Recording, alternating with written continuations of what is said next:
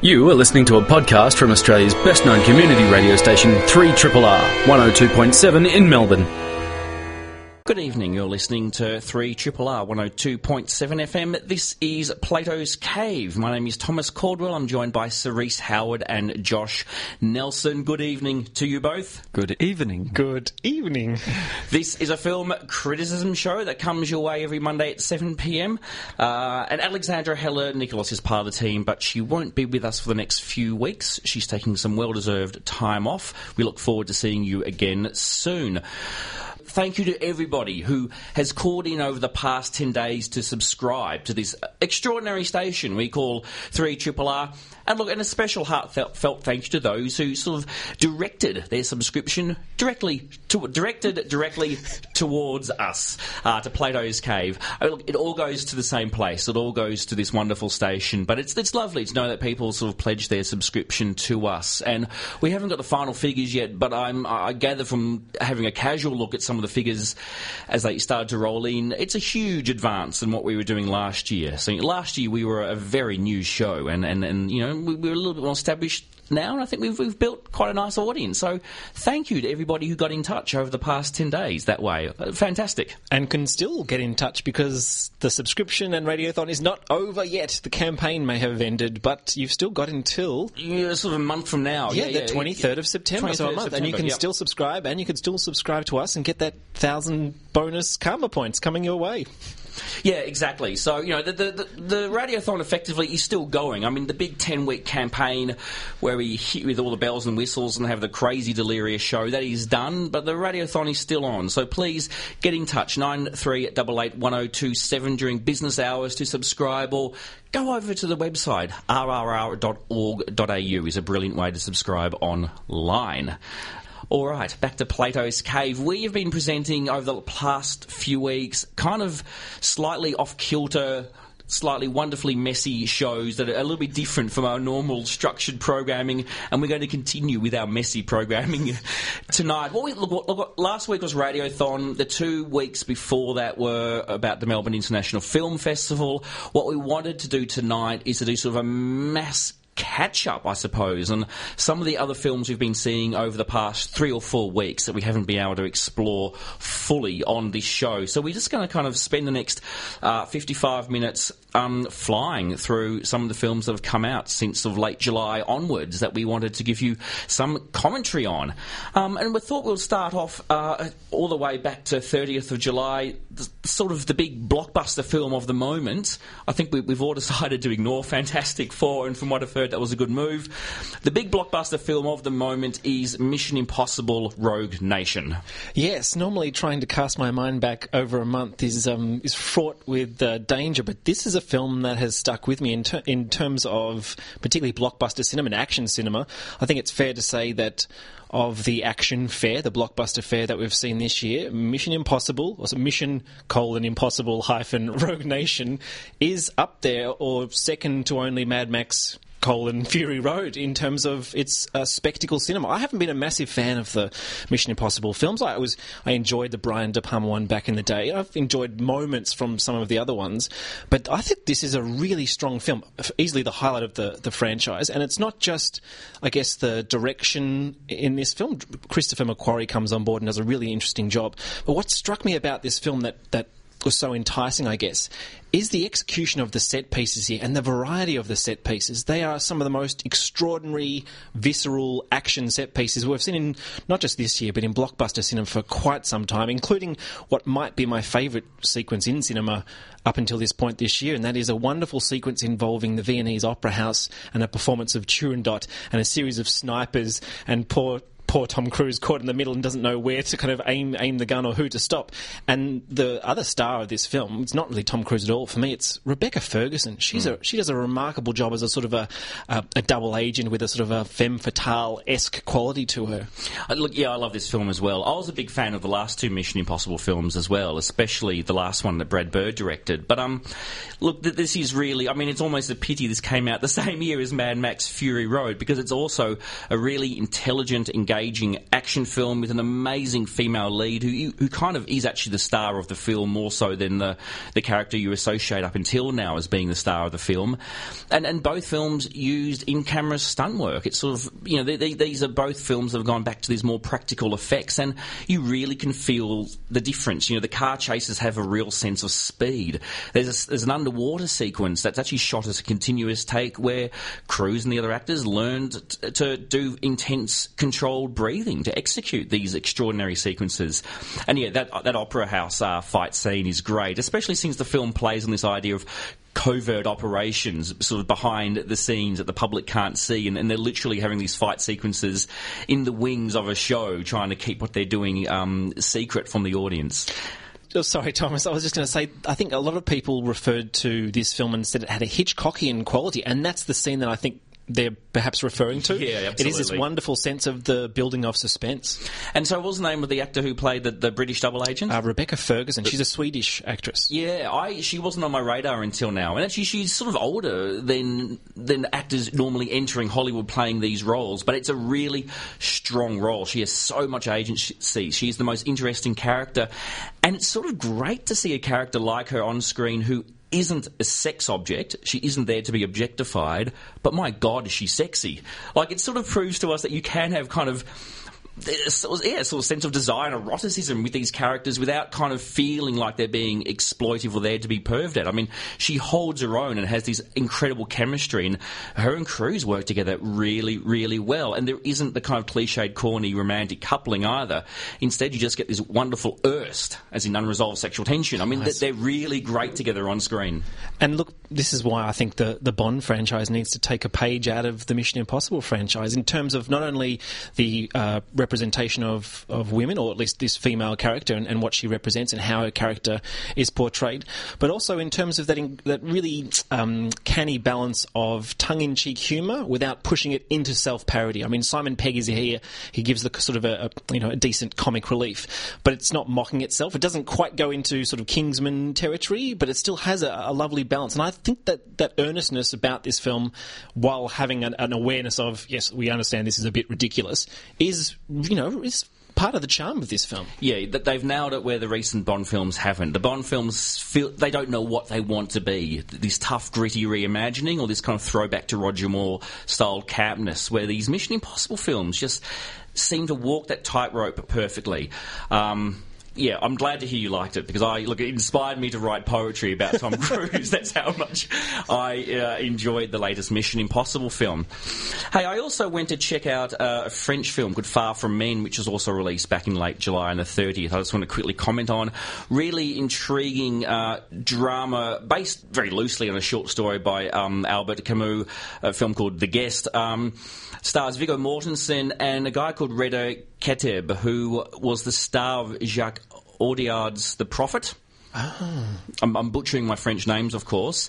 But curious film set during the Algerian War, 1954. So the setup is Mortensen is a Daru. He's his ex-French army soldier who's now a school teacher teaching the local Algerian kids. He's a good man, and he's given the task of taking an accused murderer across country for trial. He's really reluctant to do this, but the colonial forces and the threat of the Algerian rebels means that he's kind of forced into this position, and this Algerian man is the guy that Reda Kateb plays. And there's this constant threat of violence around them, shot against these remarkable Algerian landscapes that kind of evoke the John Ford Western. You've got this interesting dynamic between the men where they very quickly form this deep mutual respect.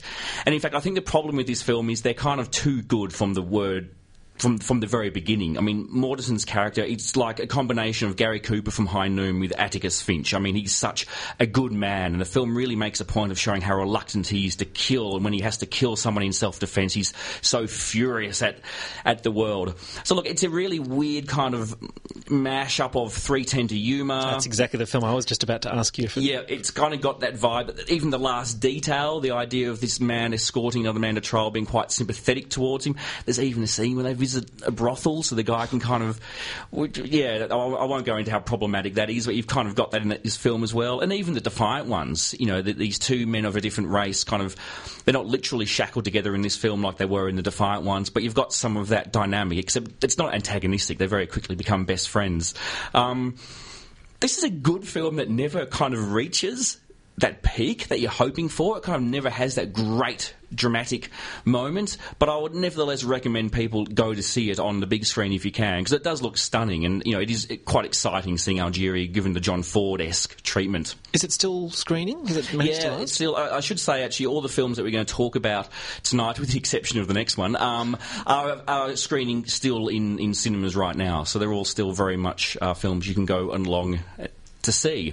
But the next film we're going to comment on, it didn't even get a cinema release, and this was one that you brought to our attention, Josh, and I'm really glad you did. It's a film that's had a lot of interest and buzz around the world, and it's kind of gone straight to DVD and Blu-ray here in Australia. It got released mid-July. This is a very curious film called Maggie.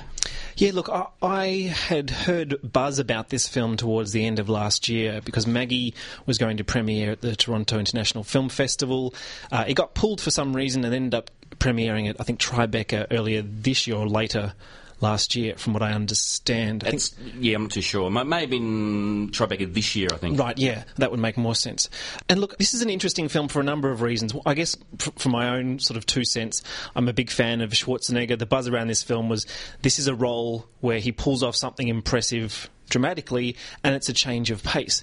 Now, the question begs to be asked then, or it's worth picking up on, why did this film go straight to DVD and Blu-ray without so much as a whimper? And I think the problem is, if I was to describe this film as a post-apocalyptic drama involving zombies with Arnold Schwarzenegger, you're already into the realm of expecting something like Expendables mixed with a horror film. And the problem is, it's not that type of film at all. In fact, and I know this is a cardinal sin of film criticism, alongside describing something as having a Lynchian quality. I seriously think this film has a Terrence Malick quality, but I actually think this film feels like a Terrence Malick-style drama set in a George Romero universe, because this film is low-key. This film is, in terms of the tone of the film, it's very sort of downbeat. It's set in a rural area. Schwarzenegger plays a farmer who rescues his daughter, or she's released into his custody. She's been bitten by a zombie, and she's only got a few weeks left before he's supposed to take her to quarantine.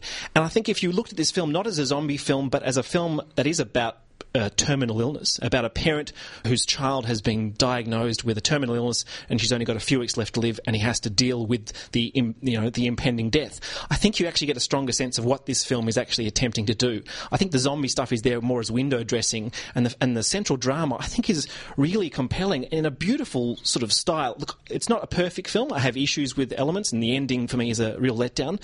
But I would like people who I think would be the audience for this film to find it, because I don't think it's discovered that audience just yet. Yeah, I was actually very impressed by Arnie's turn in this. It's quite understated. There's none of that sort of nod and a wink to camera, no lines. He carries a lot of weight in his body, the weight of his burden of a relationship, two relationships under strain, one with his dying daughter and the other with his, we guess it's the second wife. We know that the mother of the daughter has gone some years back. And so we sense that this triangular relationship is going to feel many strains, because perhaps Arnie's partner now, played by Joely Richardson, isn't going to feel somehow as strongly for the daughter, and will that come to a head? And meanwhile, there's all these other terrified country folk, including the police, who seem to be more scared than anybody, who want to get in there and put an end to this situation sooner than later. And it does play all of this out in such a minor key and very, very beautifully. Though I struggle a little with that blue-orange palette that is so... has become pretty ubiquitous these last 10 or more years. I think ever since Oh Brother Where Art Thou and people discovered digital colour grading, we lose a lot of reds and greens and end up with lots of orangey yellows and sort of turquoise, but very muted colours. And it's not just because I think the film's trying to conjure up an autumnal atmosphere suggestive of here the end of a life approaching, but also it's just... it's just something that irritates me. I think The Matrix helped bring this on, and countless films too. Just thinking, if you want to spell out post-apocalyptic life, you just wash out all of the colours, much as this film has. That said, it is tremendously atmospheric. The score is underplayed, which wasn't expected, at my end at least. It's all strings and minor key laments, but it's really tremendously effective. And I get what you're saying, Josh, about the Terrence Malick-ness of it. It does play in that sort of register, and I was frankly pretty impressed. I really liked it too. It's a real curiosity of a film. It reminded me a little bit, well, not reminded me, but in a similar way to Monster. Remember that? Or was it Monsters? The English-made film about the two people journeying through the Forbidden Zone. Monsters, yeah. And that was sort of had the trappings of a science fiction alien invasion film, but it was actually a very small film about this relationship dynamic. And you've got a similar thing here. You've got the trappings of the zombie genre, but it's a film about a man coming to terms with the fact that his daughter is dying, and the daughter being aware that she's not going to be alive much longer. And this kind of, teenager slowly dying is quite in fashion at the moment, but it's often told from the point of view of another young person who's in love with the person who's dying. There's lots of sort of fairly films that I often find a little bit twee and saccharine. Actually, I'm not a fan of some of these teen death films that are coming out, but things like Fault in the Stars, and even me, Earl, and The Dying Girl, which we're going to do a giveaway for that later on the show. Most people did really like this film, but I wasn't a fan at all. Look, it's in fashion, and so it's interesting to see this film from the point of view of the parent done in such an unusual way. I mean, the zombie thing has never been more of a metaphor than ever, I think, in this film for sort of disease. And I like the fact it's a community that's adapted to this kind of zombie apocalypse, and they're now just trying to get on with the harsh realities of life. Yeah, look, I think this is a really strong film. I mean, it's a directorial debut. The director, Henry Hobson, has predominantly worked as an opening and closing credits director. So, I mean, he comes from a sort of a design perspective. So it seems like an unusual leap to take from that straight to feature film directing. Schwarzenegger's an executive producer, which makes sense. I think it's clearly he's been drawn to it for the opportunity it's afforded him in terms of his dramatic work.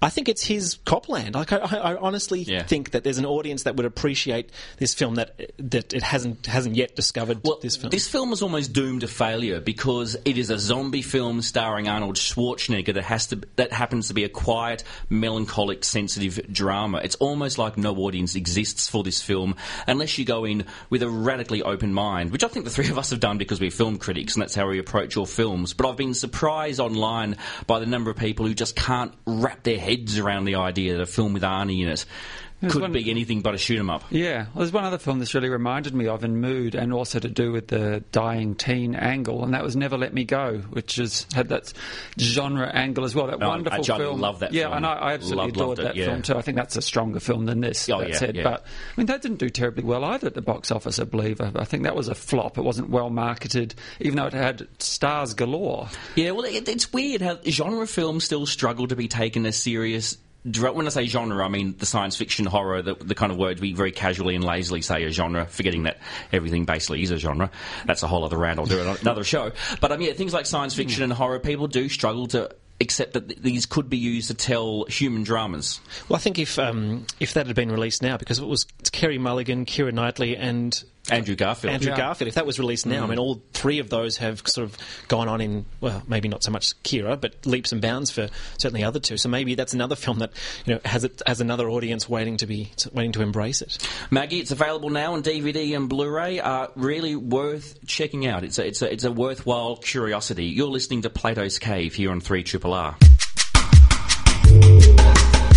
3RRR. We're doing a rapid overview of all the films that we missed over the last few weeks while covering the film festival and doing Radiothon that we have thoughts on that we wish to share with you. We're going to turn our attention now to an Australian film that came out early August titled Last Cab to Darwin. Yeah, this is a film that I'm a big fan of it. Only got released 2 weeks ago, I think.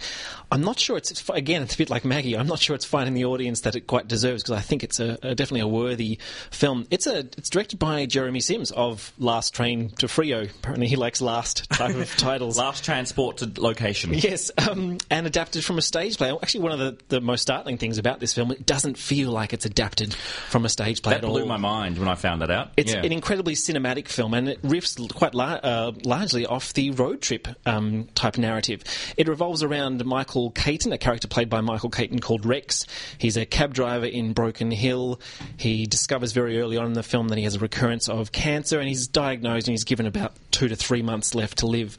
And at the same time, he hears about the potential of a euthanasia clinic that may be opening up in Darwin, being run by a doctor played by Jackie Weaver. So, in his sort of desperation, he decides that he wants to drive from Broken Hill to Darwin to have his life ended. Look, I think this is a really strong film, and a lot rests on the, I think, really remarkable performance of Michael Caton, a guy who I think for a long time perhaps unfairly has been boxed in as the Darryl Kerrigan type larrikin stereotype, and this performance is anything but. He's not the wide-eyed idealist of the castle. In this film, he is a man in decline, he's a man in decay, and the mise-en-scène and the look of this film all suggest a kind of dying relics of the past. I mean, this is a guy who listens to 70s vinyl. The house he's living in, Broken Hill's falling apart. The world around him is a kind of is decaying photographs, really. And so he takes this trip out of Broken Hill, and it's that sort of standard road trip fare. He meets some very interesting characters along the way, and perhaps most interestingly, as a sort of, I guess, a subtextual level, although it's probably there at the forefront, is this film's treatment of race. And I think it has some very interesting things to say about Indigenous Australia and the relationship between white and black Australia. Yeah, I was quite taken by this film. I was expecting it to be kind of dreary hard work as well, considering the subject matter, but it's not, and I think a lot of that has to do with Caton's charisma. This is a really strong performance. It is a long, long way away from the castle, so it's great to see him, I was about to say, kind of break out to this kind of work, but it's more return to this kind of work. I mean, he's had a long, very well-regarded career. Look, the race stuff is fascinating. There are no kind of simple statements in this film about the way white and black Australia relate to each other. It's actually quite complex and messy, and none of the characters in this film, I think, stand for any specific point of view. They're all quite complex characters. I mean, the way he talks to his neighbour at the start of the film, when you discover quite early on, he and her hook up a lot for what seems to be casual sex, and we gather there might be something more to their relationship that's been unacknowledged. I mean, even the way he talks to her at the start of the film,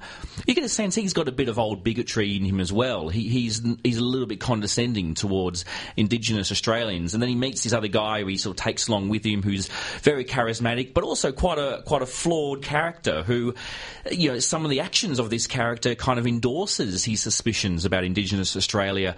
And then he sort of, has great changes of heart as well, in a way that's actually quite convincing. There's nothing contrived about this film at all, and I found that really refreshing. I mean, I must admit, I came out of this film thinking I can't pin down exactly the terrain in which this film explored race, which I think was a really good thing. It showed us that there is, in quite an optimistic way, it showed us that I think in Australia there is a sense that people possibly want stuff to work, stuff as in they want to see white and black Australia work together, and yet there are these very deep barriers and problems to that, and a lot of that is, even if it's not overt racism, it's sort of old attitudes that linger and come to the surface when least wanted. And I think the film kind of portrays that messiness in a way that's really refreshing and truthful. Yeah, the thing that struck me is I think it's a film that's very much about racial relations without being a film about racial relations, if that makes sense. Yeah. I don't think this really is a film about the euthanasia debate, but I think the way in which Sims weaves, and the co-scriptwriter Reg Cribb weave in this racial relations is quite subtle at times. And that moment you mentioned or alluded to in terms of the neighbour, played, I think the Indigenous actors in this are really great, Ningali Lawford Wolf, who plays Polly. There's a scene where they're holding hands during their sort of morning ritual of coffee, and the next door neighbour, a white neighbour, walks out with her rubbish bin, and suddenly he lets go of her hands. That sense of the shame, nothing more of that moment needs to be said because it speaks so much. And we get the same thing with the younger guy who comes on board, played by Mark Cole-Smith, who I think is a really star presence and so charismatic in this film. And again, the way in which it sort of weaves in aspects of the tension and the bias and the bigotry and all that stuff that's kind of just bubbling under the surface, in the same way that you get with Caton and his reluctance to acknowledge the other people in his life that have sort of forced him or have driven him to Darwin to potentially end his own life. I think this is and it's a beautiful looking film too. I think the cinematography in this is quite startling, the way it captures, Central Australia. Yeah, it's an extremely cinematic film, and it blows my mind that it began as a stage show, because this feels like it was made with only cinema in mind. That's Last Cab to Darwin. Now, from a film that has fairly complex issues that show us there's no simple way of looking at the way people relate to each other, to Trainwreck, which is a Judd Apatow film. I am on record as saying I'm a fan of Judd Apatow's, especially his earlier films, but he likes things pretty cut and dried and sort of straight down the middle. This one has Amy Schumer. I think many people know the deal behind this film already. She stars in this film. She wrote it. A lot of the material in the film is from her own life. She basically plays the kind of persona Seth Rogen played in Knocked Up, or even Steve Carell played in The 40-Year-Old Virgin, as the sort of the infantile party animal type who, and because Apatow's films, I think, essentially have a kind of conservative social cohesion message, she, discovers that she wants more out of life, and she discovers somebody who she could have a stable relationship with, but because of her messy past, that's quite tricky. I found this film perfectly enjoyable. I didn't get many huge laughs out of it. I was actually surprised at how touching some of the stuff is with Amy Schumer's character, with the characters, with her sister, the characters, her family. So with her sister and her father. That took me by surprise, actually, how kind of, I suppose, mature and sweet and melancholic some of those scenes were. In terms of the big laughs, though, I hate to say this, but the laughs mainly belong to Bill Hader's character with the basketball player. What's his name? LeBron James. Yeah, their riffing is fantastic. And, Apatow likes to do the improv thing, and sometimes it wears out its welcome, but with those two, it really zings. I don't think this is a comedy, and I think that's what's turned some people against this film, is they've gone in expecting constant belly-aching laughs in the style of some of the other comedies we've had released recently, and they haven't got it, and I think it's rubbed them the wrong way, and I think that's really sad, because I think this is a really honest, for the most part, drama, and that's what I find appealing in Apatow's films, and why I've been a bit of you could say, an Apatow apologist up until now. The only film I haven't seen of his is This Is 40, which I heard sort of almost... Which is awful, really. I mean, that's the one that... Yeah, I don't know many people who like that film. But I was one of the few who actually liked... Oh, wow, there's a Seth Rogen film I liked. Funny People. Because it's not particularly funny. I found it a really engrossing character film. And this is what won me over with this. And Schumer, like Bill Hader, particularly like Bill Hader in The Skeleton Twins, proves herself not just very adept at comic timing, but a really impressive dramatic performance. And the moments that this film feels genuine and honest were the bits that won me over. And I think that's a trademark of Apatow. It's comedy isn't there for set pieces and kind of sight gags. It's about anchoring the narrative in genuine, believable and honest characters and identifiable situations, which this film really does, with one glaring exception, and this is what I guess the only sort of lingering disappointment I had about Trainwreck and the final scene. I think this film is an anti-rom-com, or it tries to steer away from rom-com as much as possible, and in the end sort of falls back on fairly predictable and sadly over-the-top rom-com terrain. Yeah, it's sort of wrapped up very neatly and very, very quickly. I still enjoyed it. I enjoyed this film a lot. I think it's better than the last lot of Apatow films, but I do miss his earlier work to a degree. But I think you're right. It's a drama with a lot of funny content as opposed to the other way around. more of a conventional drama, or is it, is the French film Girlhood, which has also been released recently on the 13th of August. Girlhood came out. This is a French drama by Céline Sciamma, who I think I'm pronouncing that probably incorrectly. Let's face it, it's me. Her previous film was Tomboy, a film released in 2011, which I had an enormous amount of time for, a film I liked a lot. We had quite a debate on it on this show back in the day from memory. But, Cerise, you've seen Girlhood? I have. I've also seen her film before then, too, Water Lilies, from about 2007 or so, which I thought was very strong as well. And across all of these three films, she's taken a look at, girls of different class, a different age, and here very particularly race. So a lot of this concerns life, fairly strained life in the north of Paris, in the rather unglamorous but still livable housing commission flats, so the equivalents of thereof over there. And in particular hones in on a particular, one girl, but who becomes part of a gang, you could say. And I think actually the French title of this film, Bande de Filles, is actually more or less translates to gang of girls or girl gang, which is really what the film's about. It's not really about girlhood. It's not meant to be sort of a Richard Linklater-esque journey across, God, how many years did that film cover in the life of one middle-class white boy? Over 3 hours. Yeah. Well, look, it's a great film, so don't get me wrong. Don't mean to be too glib here right now. And this film is anything but glib. It's a really accomplished piece of work for the most part. She has a tremendous eye for composition and for what is largely unglamorous terrain, and there's very little of the storied picture book Paris here, except ironically and quite symbolically in the form of miniatures in a mini golf park where the girls at some point go out and play mini golf, and there's a little mini Eiffel Tower there.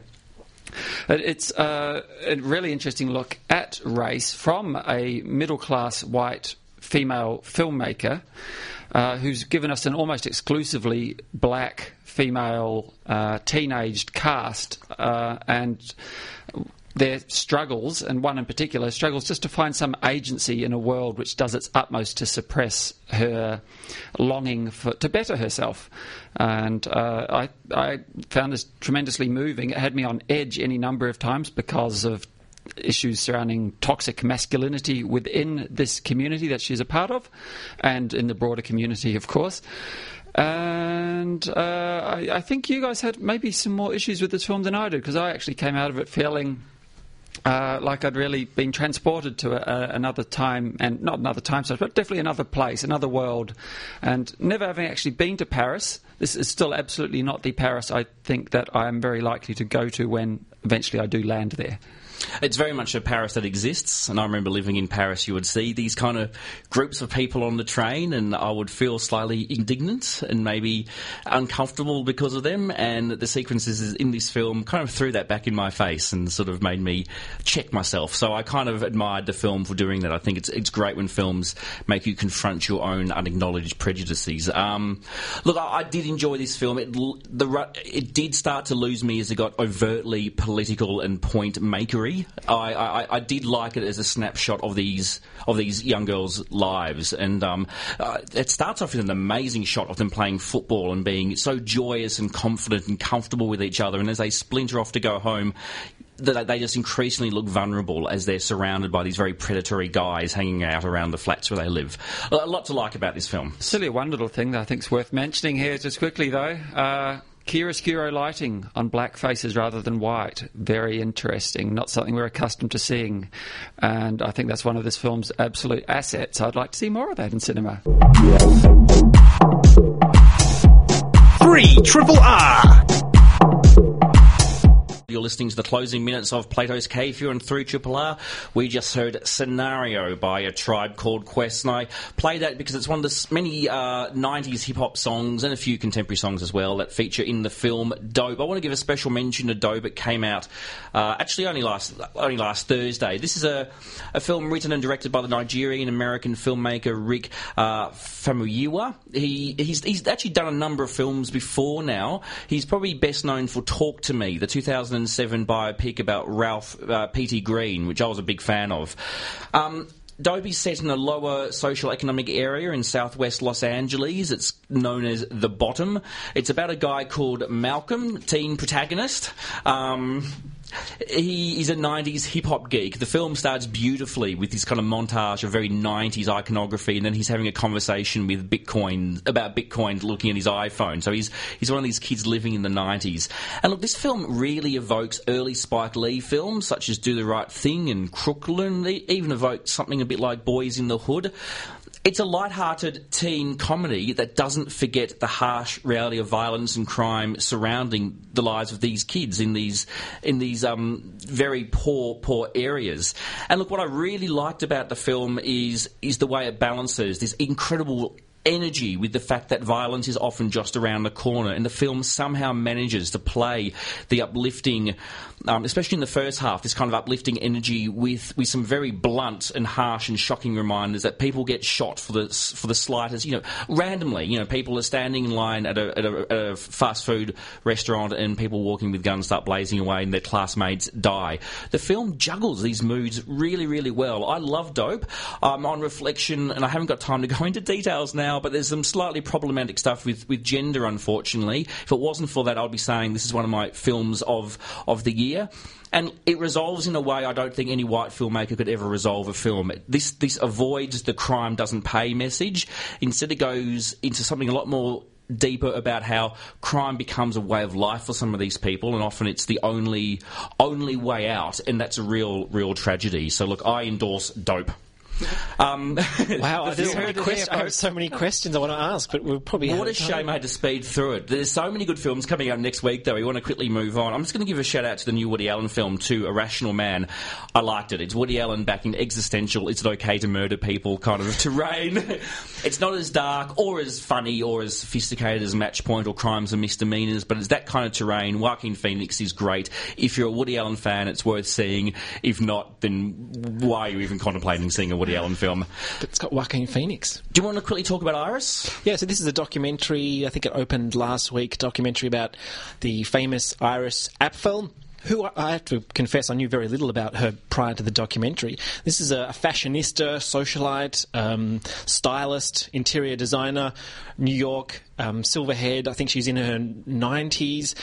We seem to have a raft of these wonderful documentaries or wonderful subjects within these documentaries based in New York after Bill Cunningham, Elaine Stritch, Rowan Spong's upcoming Winter at Westbeth. I think there's a wonderful cultural mind or cultural sensibility that's being mined here. Look, as for the documentary itself, I think she's a wonderful subject, but this from the directors, the Maisels, who were responsible for Grey Gardens, which we mentioned a couple of weeks ago during one of the MIF shows, it feels like it lacks a really kind of core structure or dramatic momentum, which, the great subject will only take you so far, but in saying that, I did enjoy it.